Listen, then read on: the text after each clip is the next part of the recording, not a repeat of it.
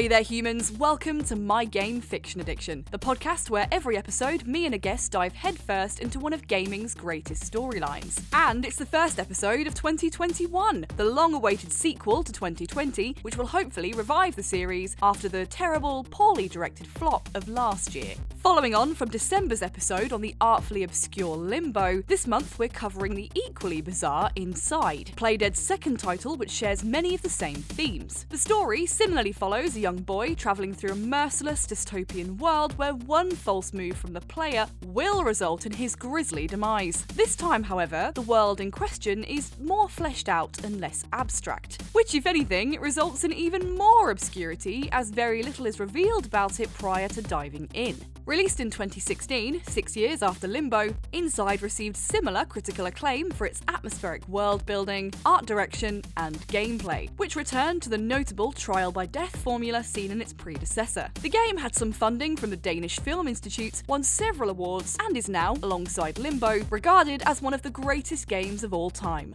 When it comes to this podcast, only the best will do, darling. Joining me again to cover Inside after making his debut with Limbo is musician, producer, and Playdead fanatic Bertie Alexander. A few of you actually messaged me on Twitter to say he made a great guest on the last episode, and I could not agree more. Thrilled to be talking nerdy with this dude some more, and I've got another of his tracks to share at the end of the show. As always, if you want to have your say on Inside, Limbo, or any of the games we've covered so far, get in touch on Twitter at MyGameFiction or at MyGameFictionAddiction on Instagram. We'd also love to know your favourite games that you think we should cover so we can give you a shout out when we feature them. Alright, here we go with Inside. Enjoy.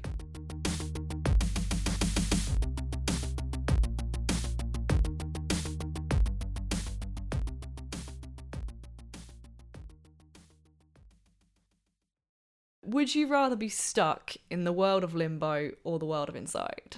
That's like being asked, how would you rather die? Would you rather be set on fire or drown? They're both so, death is everywhere in both of these games. So I think either way, you're going to exist in this universe where the odds are not in your favour. Inside maybe might just edge it, purely just for a pop of colour. Much like Limbo, you just play as a small, unnamed boy, equally as devoid of backstory. There's no exposition here. He literally just pops out of the woods and that's where the game begins.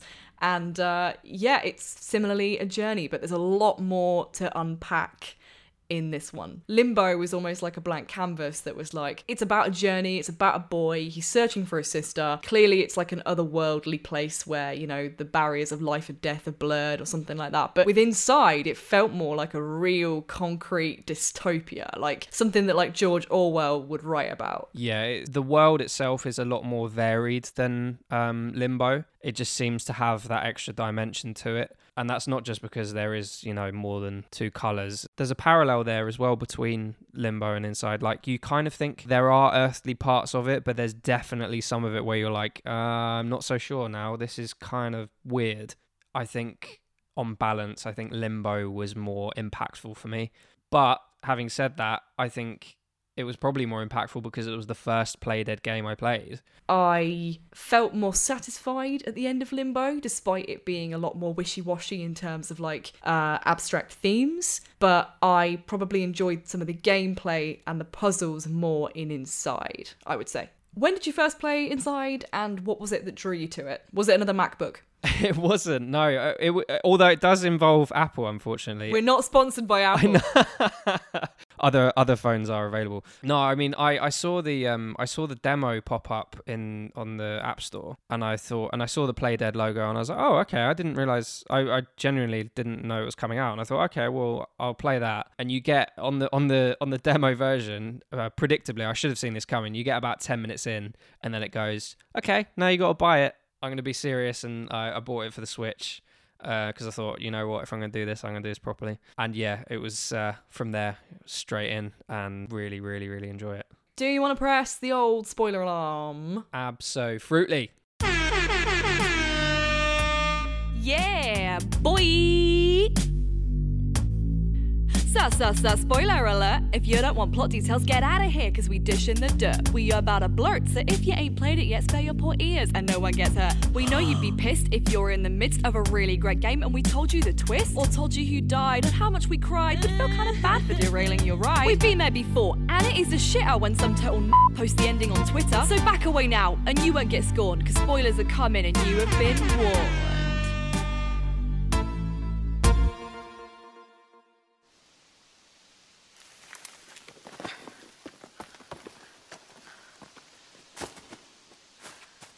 So first things first, let's talk about the visuals, because there is a really big visual upgrade between Limbo. Well, actually, saying upgrade feels unfair because they're both very different. One's film grain, film noir, like I'm watching a silent film, whereas Inside felt like an illustrated novel. The water is beautiful. There's a part early on where you're moving through a lake and like a little river, and the ripples are just stunning. The water is silky. The light bounces in just the right way, and you're now a fully formed boy. Graphically, I thought it was gorgeous. Yeah, I agree. I mean, what Playdead do so well is they build atmosphere, and the way that they do that with the graphics and the sound of this game is just so engrossing, as well as obviously the level design and the world building. All of that stuff is predictably brilliant as well. But the way that the depth works as well, like is a bit more like, obviously you can still only go left or right. There's no depth for you to actually explore, but the way that the depth is used graphically, it makes your surroundings feel just a little bit bigger and a little bit more expansive. And even in some puzzles as well, the depth actually in itself is a mechanic for solving a puzzle or a sticky situation. So in this one, there are people and there are dogs that are hunting you, and you see their flashlights, you see they've got cars, they've got vans, they're sort of like on the road, and occasionally you will be running from a dog. There's a really intricate and cool puzzle where you get chased by some dogs and you're climbing up a fence, and every time you get to the other side, the dogs actually run around the back of the wall, so like back off into the far distance, back around again, and then like attack you on the other side of the fence. So if you want to get around them, you kind of have to keep leaping over the fence so that they'll keep running around this massive loop to give you enough time to pull some boards off of a door and escape that way. And I thought that was so cool because it's a 2D game that's incorporating a really intricate 3D puzzle. Because the first time you're like, okay, well, I'm just going to hop the fence and pull the board. Oh, there's 3 boards. Oh, it takes too long. Oh my God, I'm dead. And the dogs are so quick as well to make them even more terrifying. Again, if you're playing with headphones on, there's something like low res about their barks. They sort of sound like they've got this sort of like weird 16-bit bark, and it's so piercing. I mean, they look scary, they're fast, they're dogs that are hunting you down, so it's not ideal. And I love dogs. Don't get me wrong, I love dogs, but not these dogs. These are some bad boys. Very bad boys. They will not be getting a treat. Inside's very much a game of near misses, I found. Like, it is, if you thought Limbo is like exact and completely intricate when it comes to timing, there are so many moments where you are like a hair's width from death and you just manage to grab that ledge, avoid that dog's jaws. Absolutely. And yeah, and building on that, like when you're playing, let's say in air quotes, a 3D game, if you're being chased by something, generally, you can jump up on something, or you can, go into a blind panic and run around in circles, i.e. like runners in The Last of Us. You can pretty much just be like, okay, well, I'm just going to run in a circle until I work out how to get rid of these fuckers. Like, you can't do that in this game. You have to be like, right, okay, well, I can't run in a circle. It's left or right. Those are my options. And one of them's going to kill me. So you have to work it out on your feet. It's almost like they've been given a level of movement and a level of mobility that you don't have. Like, they have the power in that situation. The dog can run wherever the hell it wants. The dog's not on rails, but you kind of are. They could kind of come from the motorway in the distance and actually move diagonally towards me. But I was sort of like stuck in this one-dimensional, two-dimensional way of thinking. Yeah, and well, in terms of you feeling insignificant compared to other characters, at the end of this, we will get onto how you become not quite so insignificant.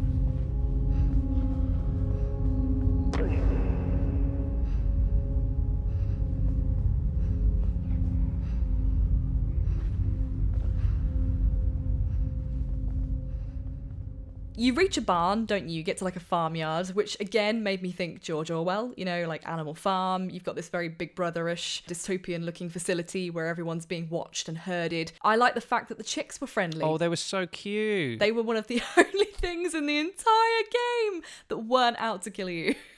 And they made a really good noise because you put them into this like machine, don't you? You suck them up, yeah. You suck them into this machine and they ping across the screen and they all hit like a crate or something and it falls down. They're making this sort of like soft thudding noise. And none of them die as well. I actually thought as soon as they were sucked up there, I was like, adios, feathery amigos. But no, they totally survived, which I was quite happy about. Oh god, yeah. As soon as I met something endearing and cute, I was like, there's no way Playdead are gonna let me get away with having some sort of enjoyment. Yeah. There's no way. Not a way. You're gonna kill these little chicks, and I'm not happy about it. But they don't. They are spared, and it's all good. And you also get pigs as well. I mean, obviously some of the pigs are, a lot of them are dead lying in those carts, but then you get that weird mind control worm again that like jumps in the butt of the pig. That was quite awkward actually, because I had to try and like grab the pig's body because I was kind of behind the pig and I was like, oh, this is weird. And then my partner walked in and I was dragging the pig backwards, but still standing behind the pig. And he was just like, what are you doing? Like, what? A little bit Black Mirror, season 1, episode 1. Totally Black Mirror. But yeah, the worm, I couldn't help but think of Limbo because of the mind control worms in Limbo. Absolutely. Yeah, definitely a parallel there. I think in this game, they went a little bit further with weird sort of quirky things that controlled your body in different ways. Like when you jump up into that helmet thing, and you're like controlling other people. The mind control machine, yeah. And you're just thinking like, how does this work? And again, that like discovery of this wonderfully weird mechanic. And you're like, okay, well, I know I'm going to have to stick my nut in here and just, you don't know what's going to happen. And then you're sort of running in place in the air. And there are other things that are moving around you, like other people. And you're just thinking, how do they think of that? It's so weird, but so great. It's absolutely genius. Like the gravity was out of this world for Limbo. It was one of those mechanics that when you sort of look at it on paper, you're like, I can't work that out. That makes my mind hurt. But then when you get used to it after a while and you start to control those other characters that are sort of like the workers that kind of run around, and a lot of this is about almost like taking back control, isn't it? Like you're the one who's got this little army and they're sort of like lifting you up and stuff. And yeah, I thought that was so cool. I really loved the marching scene. Oh yeah. Where you're going through the facility and you have to it's like a test of obedience. If they detect that you are somehow not obedient or somehow not under this kind of regime and this control, you are immediately like tasered and basically dragged off, and it's really, really brutal.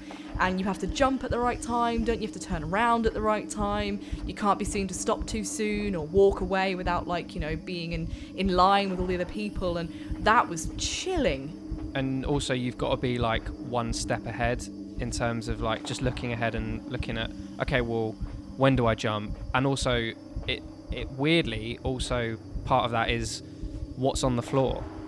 Like am I in an area where I'm not supposed to be jumping, and it just looks like some like really weird dance routine that you've got to memorize. But that's similar, when we're talking about audio and visual cues of this is when I need to press this button.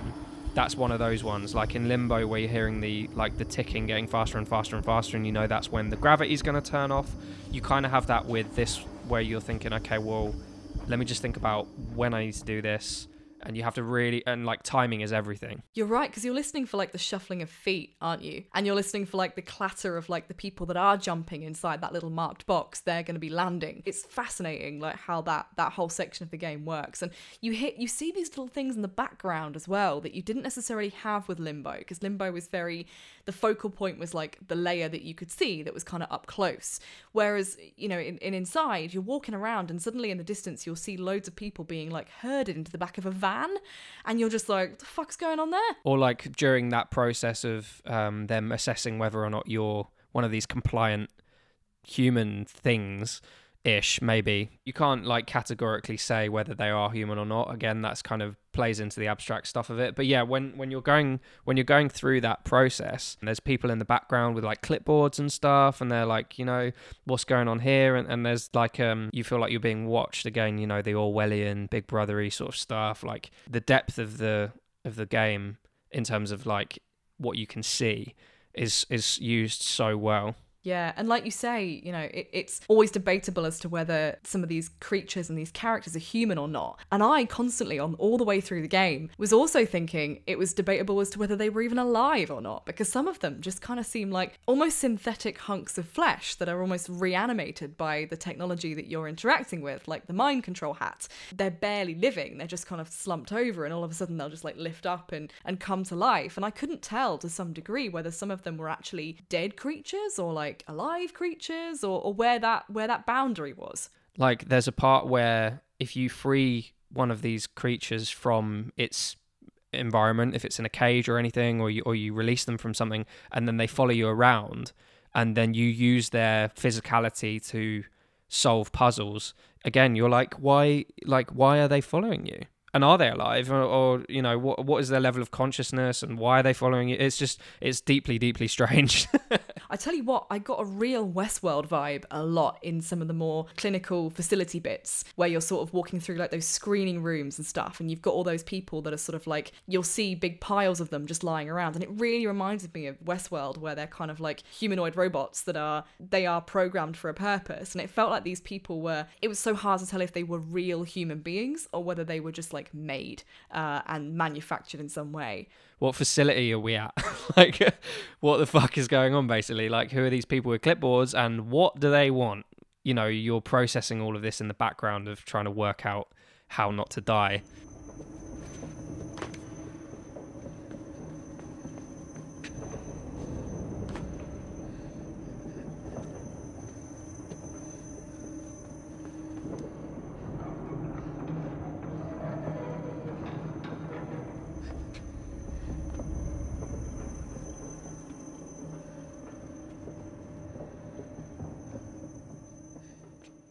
So the next section to talk about is probably when you get the sub. You get inside like a submarine and you go underwater, and this is where you get the creature that I, in my notes, always referred to as the mermaid. In my notes, I've got the underwater ring girl.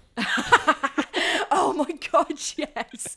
With the hair. Because she's got the white nighty thing going on and the long black hair. She is terrifying. Absolutely terrifying. The way she swims, I'm calling her she. It's hard to pinpoint that because there's no discernible features that would kind of indicate its sex or anything. It's just kind of like a white humanoid thing with massive long ring hair. But it kind of, like the Grudge, it sort of is swallowed by its own hair, and it just keeps coming. I've never seen anything swim so fast. And again, near misses. So many moments where you're just about to get your feet grabbed by this creature, and suddenly you're out the water and you're deep breathing. As a player, you're just the amount of times I was just really tense and I could just feel it in my body. Yeah, absolutely. And also, once you get into the submarine, you think you're safe, and you're not. Exactly. It's a spherical submarine thing that you climb into, and there's a light that it has on it. So the direction in which you're facing, that's where the light is. But if you're traveling in one direction and this thing's chasing after you, and your light isn't pointing at her, she will come and basically crack the glass and pull you out of the thing. And that cracking noise as well, I'm gonna just completely fanboy over the sound design of this game for the rest of the podcast. But yeah, the cracking, it sounds so simple, but the cracking of the glass on the front of that submarine is combined with the fear of death is just so potent. You're just properly bricking it. Trying to keep the light on her whilst also trying to work out at some point how I was supposed to break through a ceiling. But then when I broke through the ceiling, when I did the whole, you can do a jump, can't you, in the submarine, where you sort of focus your power for a moment and then let it go, and then you sort of bounce into a wall and break through it. Every time I did that, the light went out, and then miraculously she came running over and killed me, and I was just like, ugh. And again, I warned you, I'm going to talk about the sound, okay? When you're underwater and you bump into stuff, it's the sort of dull, muted, clompy noise. I don't know if clompy is a word, but that the sound of the thudding underwater is just it's so cool. It is. No, do you know what? You're absolutely right. It is clompy because it kind of feels like you get the impact, but it's dulled and sort of restricted, I guess, by the water and the idea of like the resistance of the water. So it's almost like it's got a bit of a bubble and a reverb to every like little knock that submarine makes against a wall of a cavern. And yeah, it's beautifully crafted.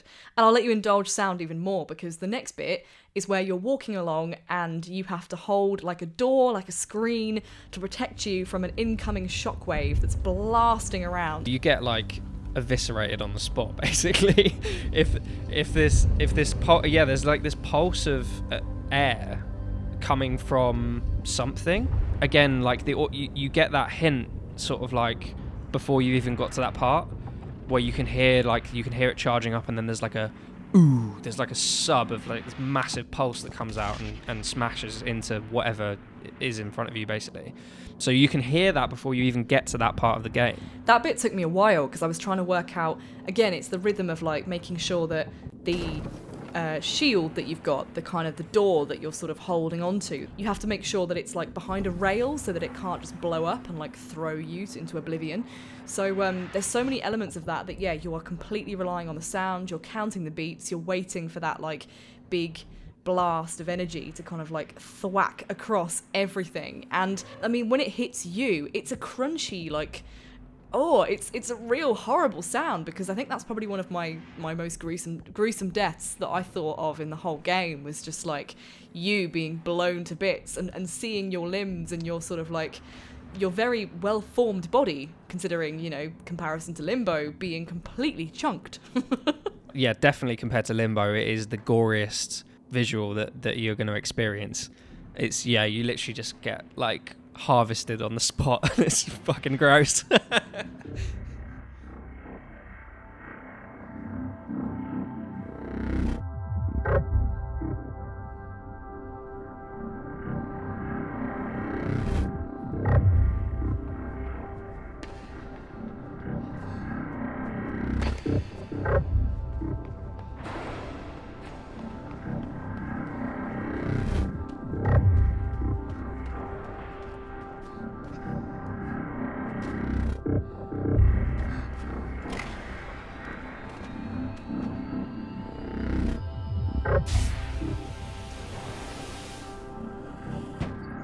I got stuck on that sliding door puzzle for a while. Once you get through that part, and that does, like you say, it's the ambience and the soundscape is gorgeous, and you do really have to heavily rely on that for your use of timing and for rhythm to get through that section. When you get to the next water section, this is where you realise that creature, the thing that you've been seeing, the siren, mermaid, ring girl, has like an umbilical cord, and it's inside a tank. You end up getting into the section with the creature where she pulls you into the depths, and she puts like a glowing device on your chest, doesn't she? Like it kind of hooks onto your chest, and the next thing you know, you can breathe underwater. It's like full-on Shape of Water. You can just like breathe, and you're around with the fishes and stuff, and that confused me, because I was like, oh, was that the purpose of that creature all along? Was it helping me? Was I just scared of it for no reason? Did it always have good intentions? Yeah, that's one part of it, which is, I wouldn't go so far to say is a plot hole, because when she catches you before, you die and you go back to the beginning of the puzzle, but when she catches you this time, she gives you supernatural abilities. So you're like, okay, well, which is it? It's how she was feeling that day. You know, I'm not gonna think about it too much, because basically that ability then opens up a whole new mechanism for them to exploit, in terms of, you know, what the next sort of 10-15 minutes of the game are going to be like, heavily relying on being underwater and swimming, and again, how that sounds, how that feels, how that looks.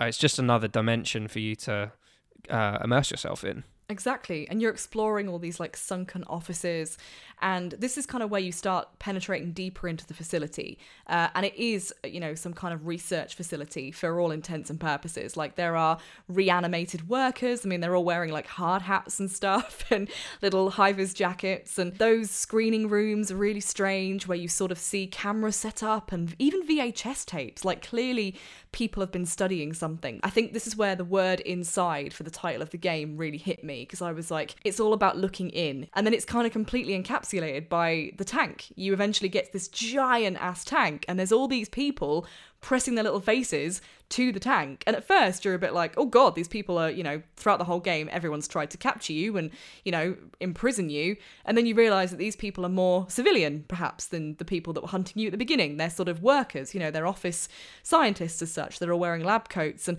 there are even little kids there as well. And they're all just peering into the glass. It's a huge change of pace in terms of scenery, but also, yeah, you're absolutely right. Like everything or everyone you've encountered up to this point has been out for you, and then suddenly you're plunged into like a testing facility or whatever it is, and everyone's kind of like, no one cares about you anymore. Suddenly, like, you're not the center of attention anymore, and that makes you think, okay, well, something different is happening here. Before you get into that part of the building, I noticed that there's a phone, like an old school sort of like phone hanging off the hook on the wall. It's little things like that you kind of think, okay, something is not quite right here. One thing that I wrote down in my notes that I never really got an answer for was that you see like a forklift taking like a crate, and there's a parent or an adult human holding the hand of like a little boy, and they sort of turn and like walk away like back into the warehouse, and I was like, who are they? Like, is it bring your kid to work day? Like, can I come? Yeah, like that looks safe, that looked nurturing, that looks so different from the rest of this game, and I was like, what is going on there? The reverse water puzzle was the biggest head trip for me. I thought gravity in Limbo was cool, but they totally topped it with that idea of like, okay, you can just like adjust water is going to be upside down and you can totally jump and swim into it. Like, that boggled my brain. It was so cool. You alter the water level, but it's coming from the ceiling. You stand on a crate and jump, then you're in the water that's stuck to the ceiling, and then you can swim across and then drop down on the other side of the room from the water that is stuck to the ceiling. It's I mean, yeah, absolute headfuck for sure. So cool though. It was so beautifully done. And again, that's where you're like, this isn't reality. Like, this is, it feels scientific because of the setting, but they've just played with every aspect of like physics here, and it really plays with your head in such a clever way. Also, the people who were kind of in stasis, they're obviously all floating there because the water is up. As soon as the water is lowered, they then plummet to the ground, and they're actually alive. Again, this is where I was like, alive or just animated? Because they were missing, some of them were missing heads and limbs, but they were still wandering around. They were still more than happy to give me a leg up, so that was great. Yeah, that scene is so eerie, like where they're all hanging in, like they're suspended in the water. I definitely got Death Stranding feeling off of that as well, like that sort of, what are they called, BDs? BTs, yeah, beach things. BTs, yeah. BTs. Not quite human, kind of there, kind of not. Yeah, just really, really creepy. When you get to the tank, I got this feeling that was like, maybe whatever is inside, that tank or sphere is actually the reason that I'm here. Like, maybe I'm not, because the whole game, or at least a good third or maybe even half of the game makes it feel like you're escaping. And this is the turning point for me where I was like, I'm not escaping, I'm breaking in. I'm actually breaking and entering. I am getting inside that tank. I was actually consciously going towards this thing. I had a purpose with this thing. It's quite jarring. I mean, yeah, you're absolutely right. You've been hunted for this whole game, and then suddenly you're like, okay, well, am I the one that's now being proactive in terms of like fucking stuff up? Am I the one that's trying to like go and shake it up a bit and explore? But obviously getting into that tank is quite a big turning point in the game.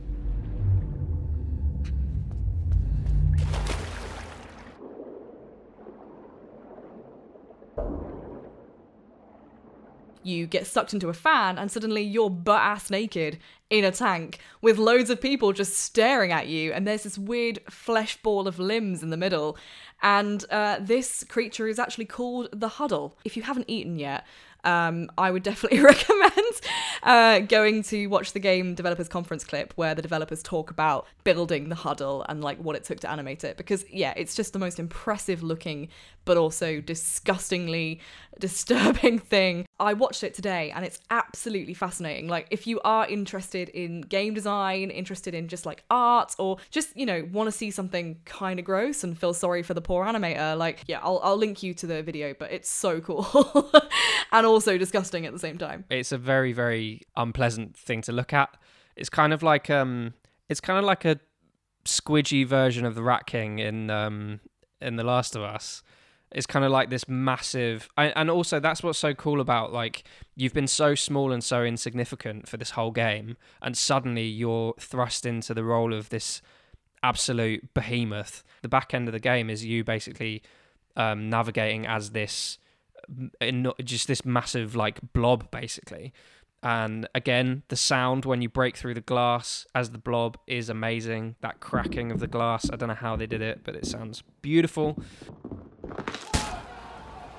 You are the most powerful thing now. I think the noises here for me, the soundscape peaked for me because of the noises it makes. Like the huddle groaning sounds. It sounds like it's in pain. And it's just, yeah, it's really, really quite troubling.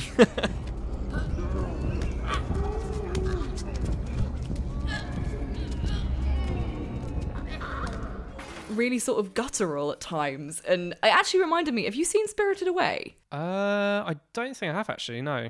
Is that a Studio Ghibli one? It is, it's Studio Ghibli, and there's a creature called No Face. It's like a kind of ghostly apparition spirit, and it eats loads of things, and as it eats, it grows. But because it's kind of like, its body's almost cellular, it's kind of like a tadpole or something that you can see through. Everything just gets sucked inside it, and the more it eats, the bigger it gets. And shockingly, it can actually squeeze itself into these like crazy gaps, which the huddle can do, which I thought was pretty weird. Like, despite its massive bulk, it can almost sort of like squeeze itself into small spaces. And yeah, the way it behaved really reminded me of Spirited Away. I was kind of hoping it could suck up more people. It doesn't help that no one wants to come anywhere near you. Some of them don't look scared at all, but some of them are terrified and they're just running and screaming. And you're right, it's such a dynamic shift. There's parts of the puzzles where like people are actively helping you, like opening doors for you and just basically like, we'll help you, but just don't squish us. Because you charge through the facility, don't you, as the huddle on a rampage. You kill a terrified worker. I think he might even be the CEO. And you get doused in blood. Like, there's this really horrific, like, squish sound. The blood is all over the outside of the huddle after you've landed on him. And it's like, oh shit, this is different. There needs to be a mop and bucket. Every time you land, you know, more bits break off of it, so it kind of feels like they're still animated. Sometimes you'll land really heavily and an arm will like randomly come off of the huddle, but then it will like crawl across the floor and you're just like, what? This section kind of felt a little bit long, I think, towards the end. I was kind of like, where is this going? Like, am I going to get my form back? I kind of, you know, felt clumsy. I felt bloated. I felt too big for myself, and I really wanted my little boy back. The people actually manage to trick you, don't they? The scientists get you into like a container, and then you get ejected and you get thrown out. You roll down a big hill and you just land on a beach as this creature, this 4 meters tall, squishy, made of lots of body parts creature. And it just kind of lays there and the sun breaks through the clouds and it's just sort of helpless, like on a beach. And I kept pressing things. I just kept thinking I was supposed to be doing something. And then the credits roll. What? Yeah, it's a really weird ending. Like, you know, you've been so destructive and so like brash about just smashing everything in your way, and you just end up sort of sunbathing as this weird blob thing. And you're absolutely right, because again, there's only like 3 buttons you can press in this game anyway, so there's only so many options that you can go through. So you're thinking, right, well, I'm going to press left, I'm going to press right, and I'm going to press the other one, depending on what console you're playing on. It's a lot more final than Limbo, as we've said before. Like, there's a potentially cyclical nature about how Limbo can go round and round if you want it to. But yeah, at the end of that, you're kind of like, yeah, you're just a beached whale, basically. It's sort of weirdly beautiful. And actually, I didn't realise this until I was looking into it over the last few days, excitedly to do this podcast. There's actually a diorama of this scene in the facility. No way. And I think that's really interesting. And some people believe that the setting seen in that end scene where the huddle is lying on this beach and it's sort of like stranded, and because this diorama of this scene is seen in the facility, some people believe that actually that ending, that area is not the true outside, but just another annex of the facility. It's possible that the scientists have lulled the huddle into that so that it's secure and it's contained. And the head fuckery continues. I thought that was so cool. I really like that idea. Yeah. I didn't know that. Yeah, particularly because the ending scene, that like tableau of the creature lying there on the beach is actually shown inside the research facility. Like, a lot of people reckon that that's actually what it is. Like, it's just another part of the facility that it's been put into, and you think you've escaped, but you haven't. I think in my brain, I was thinking if I press enough buttons, my small little red-shirted boy will somehow emerge from this huddle, because it was him that I really kind of cared about. I think whatever this thing is, I'm like, God, this has just kind of swallowed me. And I think it was unsatisfying for me because I felt like, where's the kid? Like, the poor kid. Is he just like part of this creature now? And you kind of think if you just press X enough, then you're just going to get like farted out the back of it or something. Exactly. You think it's going to just poop you out and you're just going to be covered in slime and you're going to run on your merry way. And that was it. And it's bizarre. A lot of people have said that there's a lot of theories out there that maybe the huddle is controlling the boy throughout the game. So it could be leading him to set it free. And potentially that was kind of like what you were there for all along, because the boy's purpose is never really known at all. So that could be a potential. But it just felt like, oh man, what about him? Like, where is he in all this? What was his purpose? Does he at least get away? Or was he never meant to get away? Was he getting in? Well, it sounds like he's almost fulfilling, from your theory from earlier, he's almost fulfilling a prophecy that exists anyway.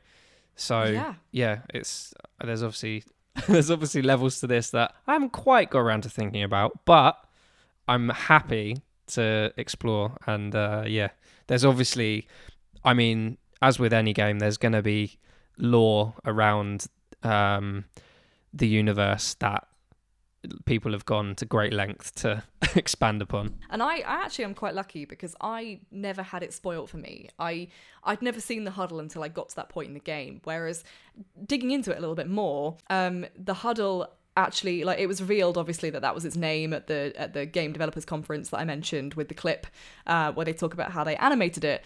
But actually the photograph of the huddle is kind of like the concept art for the game, and it's like inside the room with the second orb, which I don't think I found. There's a photo on the far right that actually shows an image of the huddle. And then in the underwater section apparently as well, you can like use the submarine to like knock out some lockers, and then like a small figurine of the huddle falls out. And I was like, I didn't see any of this. So it's obviously, like you say, prophecy is the right word. Like, there's something about this creature that's existing throughout the whole of this story. There's actually an alternate ending if you get all of the trophies. Is there really? So the alternate ending is a secret ending that can be achieved once all the hidden orbs have been deactivated. After playing through the game at least once, and after all the orbs have been deactivated, return to the cornfield in the farmland where the second orb was found, open the hatch on the floor and enter the bunker, and then head to the closed door on the right. Next to the door, there is a 3-way lever in which each direction plays a tone. To open the door, you'll need to replicate a sequence of tones played from a VHS machine, oh my god, found near the 5th, 12th or 13th orb. Once the door is open, the protagonist enters a long tunnel in a cave-like fashion. After a while, a ledge appears in which the protagonist cannot climb back up. At the end of the tunnel is a ventilation shaft that leads to a room with derelict orbs, a desk and a chair, with a mind hat, oh I love that it's called a mind hat, that's so cute, hooked up to several computers. Further down the room is a gate that, if opened, will reveal a plug.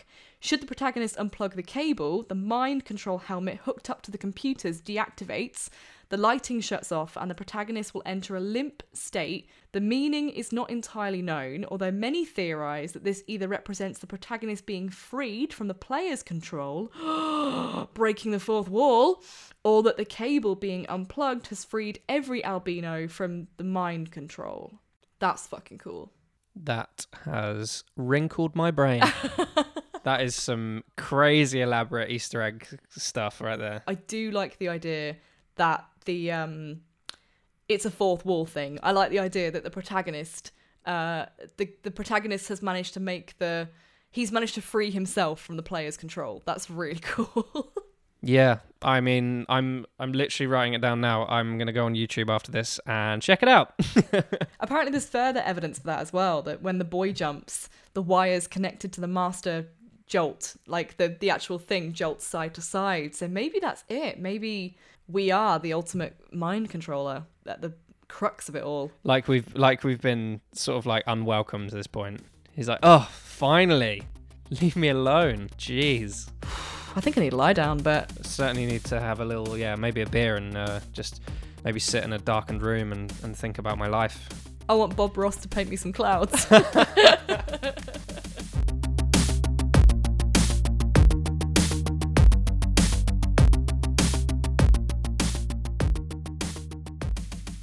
Thinking about how a video game protagonist might desire to be free from my control makes me feel kinda guilty for all the times I've made them jump off ledges to check for invisible walls, or chuck them into a body of water to see if they could swim.